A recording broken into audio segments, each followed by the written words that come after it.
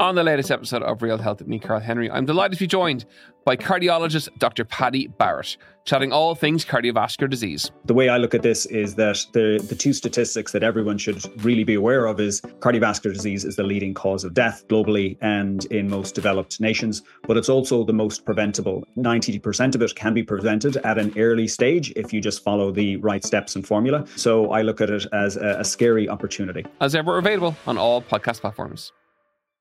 This week on Crime World. There was a Republican police from 1920. I mean, the IRA was effectively trying to run an underground government. And actually, there was a crime wave. 1919, 1920, there's a wave of bank robberies, post office robberies, robberies of individuals, robberies of pubs in Dublin and in rural areas as well. So the IRA tried to actually clamp down on that. They, on occasion, solving bank robberies and giving the money back to the banks. Now, I'm Nicola Tallant, and you can listen to my podcast, Crime World, wherever you get your podcasts. This is an Irish independent podcast. Today on the Indo Daily, Curse of the Titanic, disaster at 13,000 feet below sea level. Well, it is a race against time. The search is on for a submersible that vanished with 5 people on board during a dive to the Titanic wreck site in the North Atlantic. A trip to see the Titanic has gone horribly wrong for the occupants of a submersible that has now lost contact. What we don't know is what happened to make them disappear without a trace. There could have been an accident. It could have become entangled in the wreckage of Titanic. It could indeed have had a catastrophic failure. The answer is we don't know just yet.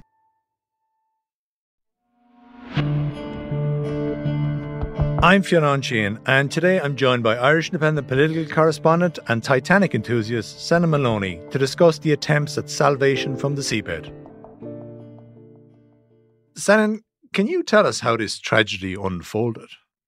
Well, yes, very briefly. An expedition vessel called the Polar Prince set out from St. John's in Newfoundland, carrying aboard at the Ocean Gate expedition, the latest one, in its third year, whereby they're taking Titanic tourists to the wreck via a submersible called the Titan. And the Titan is carried on the Polar Prince and then deployed via kind of a platform that's just let down off the back, and then they're maybe half a mile off the known wreck site. And the Titan itself is screwed down with 17 bolts, and it's dropped, and it just enters free fall for the 2 miles plus to the bottom of the North Atlantic. And just to give people an idea of how deep that is, it's like if you stood the Phoenix Park up vertically and the length of Chesterfield Avenue, which bisects the park, that's what the level of depth we're talking about. And a submersible is not a submarine? No, it's not a submarine. For instance, it doesn't have its own power source. They're relying on batteries, and it doesn't have the typical endurance rate of a submarine, or indeed the maneuverability. In this case, it has to be basically instructed from the surface mothership, the Polar Prince, and then it would sort of waddle its way along the seafloor until it gets something in sight of its viewport, and then it can adapt. It has 4 thrusters, but they have nothing like the power of a typical, nuclear submarine, which has its own nuclear power plant on board. Yeah, so it's fairly rudimentary, and that is one of the sales points for this. Believe it or not, for Ocean Gate, the owners, they're saying we can sell you these trips to the Titanic much more cheaply. But of course, the price has escalated. I remember when, for instance, there had been the fall of the Soviet Union, the Russians were using their Mir 1 and Mir 2 bath escapes, which are much different design but proven, tried and trusted. They were taking people down for $20,000 American dollars, and in fact, an American couple actually got married on the seabed beside the Titanic. I don't know if they're split in two yet, like the ship herself, but that's what it was like. And now it's escalated to, even with the Ocean Gate, they were originally charging $125,000. And then when they had to do a bit of a redesign of their of their visitation vessel, they doubled the price to what is now the price of $250,000. So our ship goes out from Newfoundland carrying these tourists. The platform is lifted off the back. The submersible goes down into the sea carrying a pilot. Yeah. and his 4 passengers. And then where did things start to go wrong here?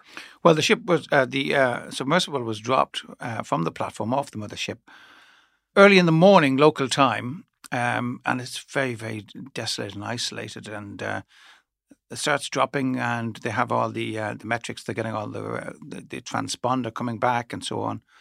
And then at 1 hour and 45 minutes into the dive, they lose all telemetry. So everything just vanishes, and there's no comms.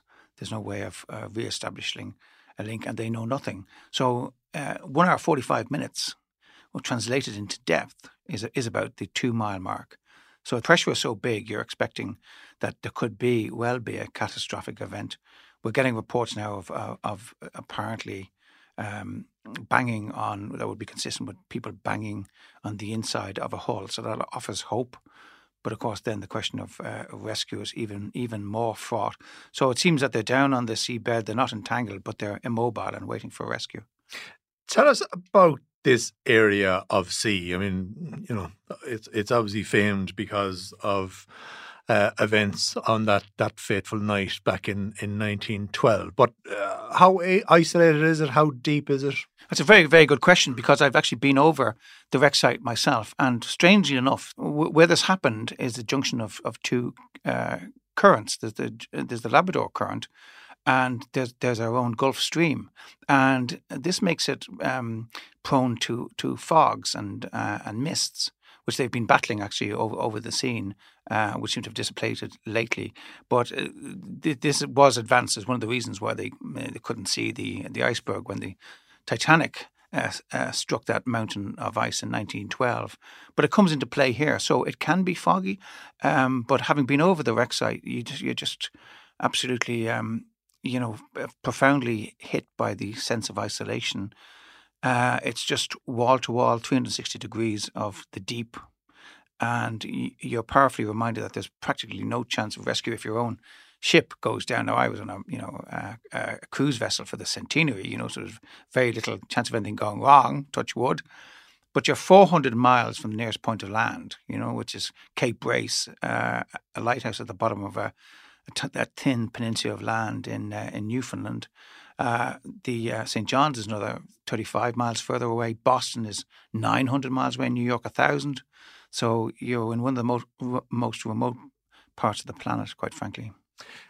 Even this rudimentary submersible is supposed to have some of the normal fail-safes that you have in a submarine, such as ballast and an ability to come back up. Explain those engineering style terms to us in layman's language. Yeah, ballast is simply weight. Okay, so all ships would carry ballast, generally just to ensure that they're in trim. Trim means balance. You'll get a list if you're not properly, if you don't have proper trim or ballast, depending on what cargoes you've loaded and so on. And that was the case with the Titanic. She started listing as soon as, there was a massive ingress of water and so on. And then you go over on your beam ends and you sink, essentially, So rather like a simple floating tugboat toy in the bath, you get a free water effect and you've no stability anymore. So with a submarine, it basically takes in water into tanks, and that's what helps it to sink as such. And then you push out that water to make yourself pop back up. Yeah, there's various ways of doing it. And in this case, they're actually carrying heavy pipes, like large builder's pipes on sort of side pods they usually rock they will rock the submersible to discharge first one large pipe and then the other. It's a cheaper way of doing it, but it certainly has alarmed some people who are thinking of taking this particular submersible, the Titan. And if you've lost power, you can't rock these this ballast, this weight off your cradle. So one of the things that was concerning me is knowing Paul-Henri Nargeolet, and he's the most experienced Titanic person in the world. as an oceanographer. And in terms of dives, he's been down there 40 times. He was a host like me on the Titanic channel. He's an absolute gentleman. He's the most generous and gentle person you could imagine. He did a free lecture on visits to the Titanic in UCC just before COVID in October 2019, and all profits were devoted and donated to his grandson's school. I won't say anything further than that about the family that are down in Cork because of what they're going through at the moment. But if there's banging going on, it seems that he would be the person instigating that.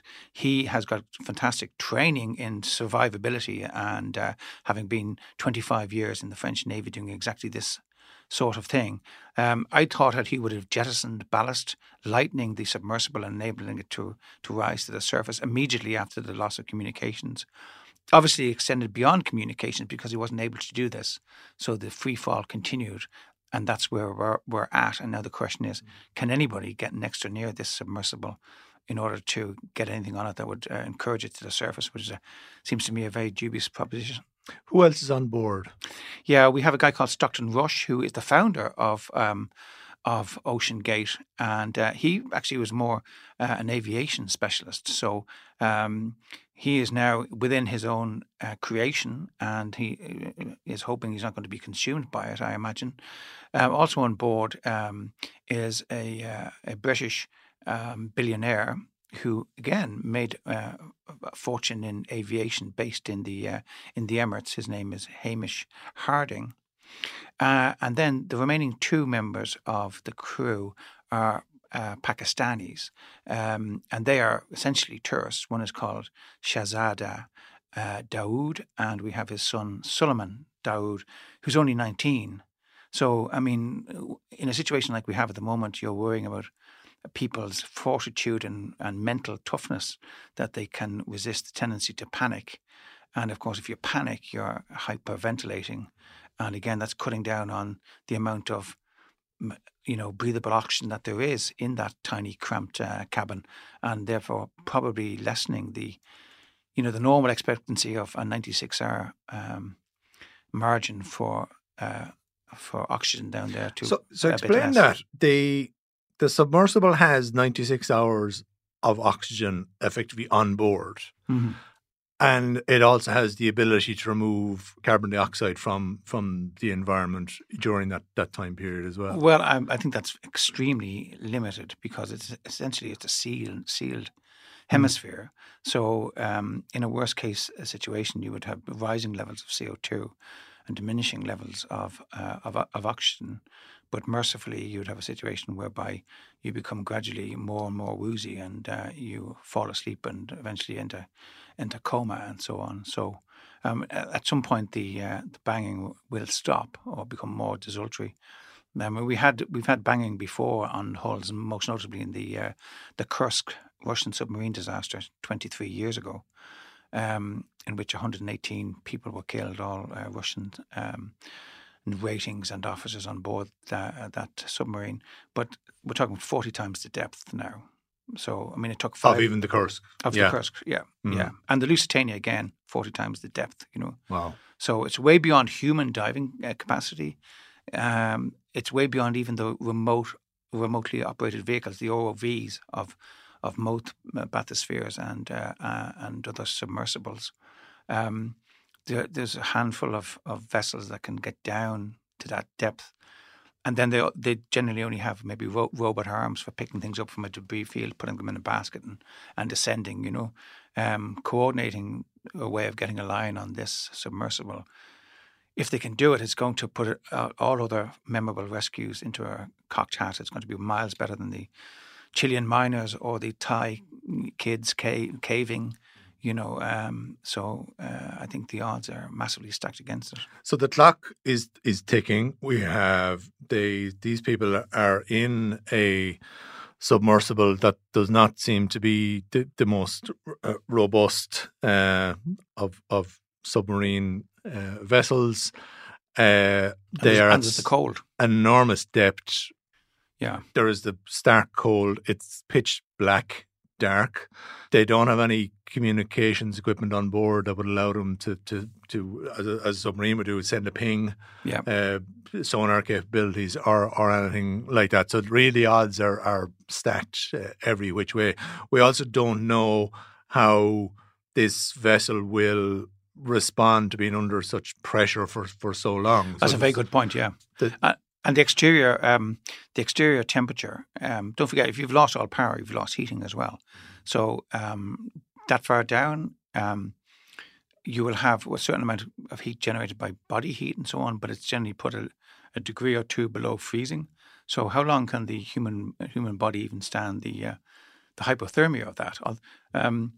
I was speaking to somebody yesterday who was in a submersible and visited the wreck before, and she was talking about you generally do it in the summer. So when you get into a sort of a metal, it's like being stuck in a lift. You get very hot on the surface as you're preparing to go down, and then the temperature progressively drops. And when you're down there, you start putting on. You feel the benefit of the extra layers you've prepared for, and they generally bring woolly jumpers, so they're putting them on as well towards the end of these dives. I mean, there may not have been, enough in terms of clothing, or certainly not in terms of food and water. Toilet facilities is a single box, and they've been down there, 72 hours at the moment, and the intention is only to have about an 8-hour dive, 2-hour drop, 2 hours ascending, and maybe 4 hours, on the seabed and exploring the wreck and looking at the continued majesty of the RMS Titanic. But unfortunately, the strain in all sorts of areas on those people is just formidable. My thanks to Senna Maloney. I'm Fionn Sheehan, and today's episode was produced by Mary Carroll, researched by Aveen Fallon, with sound by Gavin Hennessy. Archive clips from Fox News, CBS News and ABC News. If you enjoy the Indo Daily, don't forget to like, follow and leave us a review.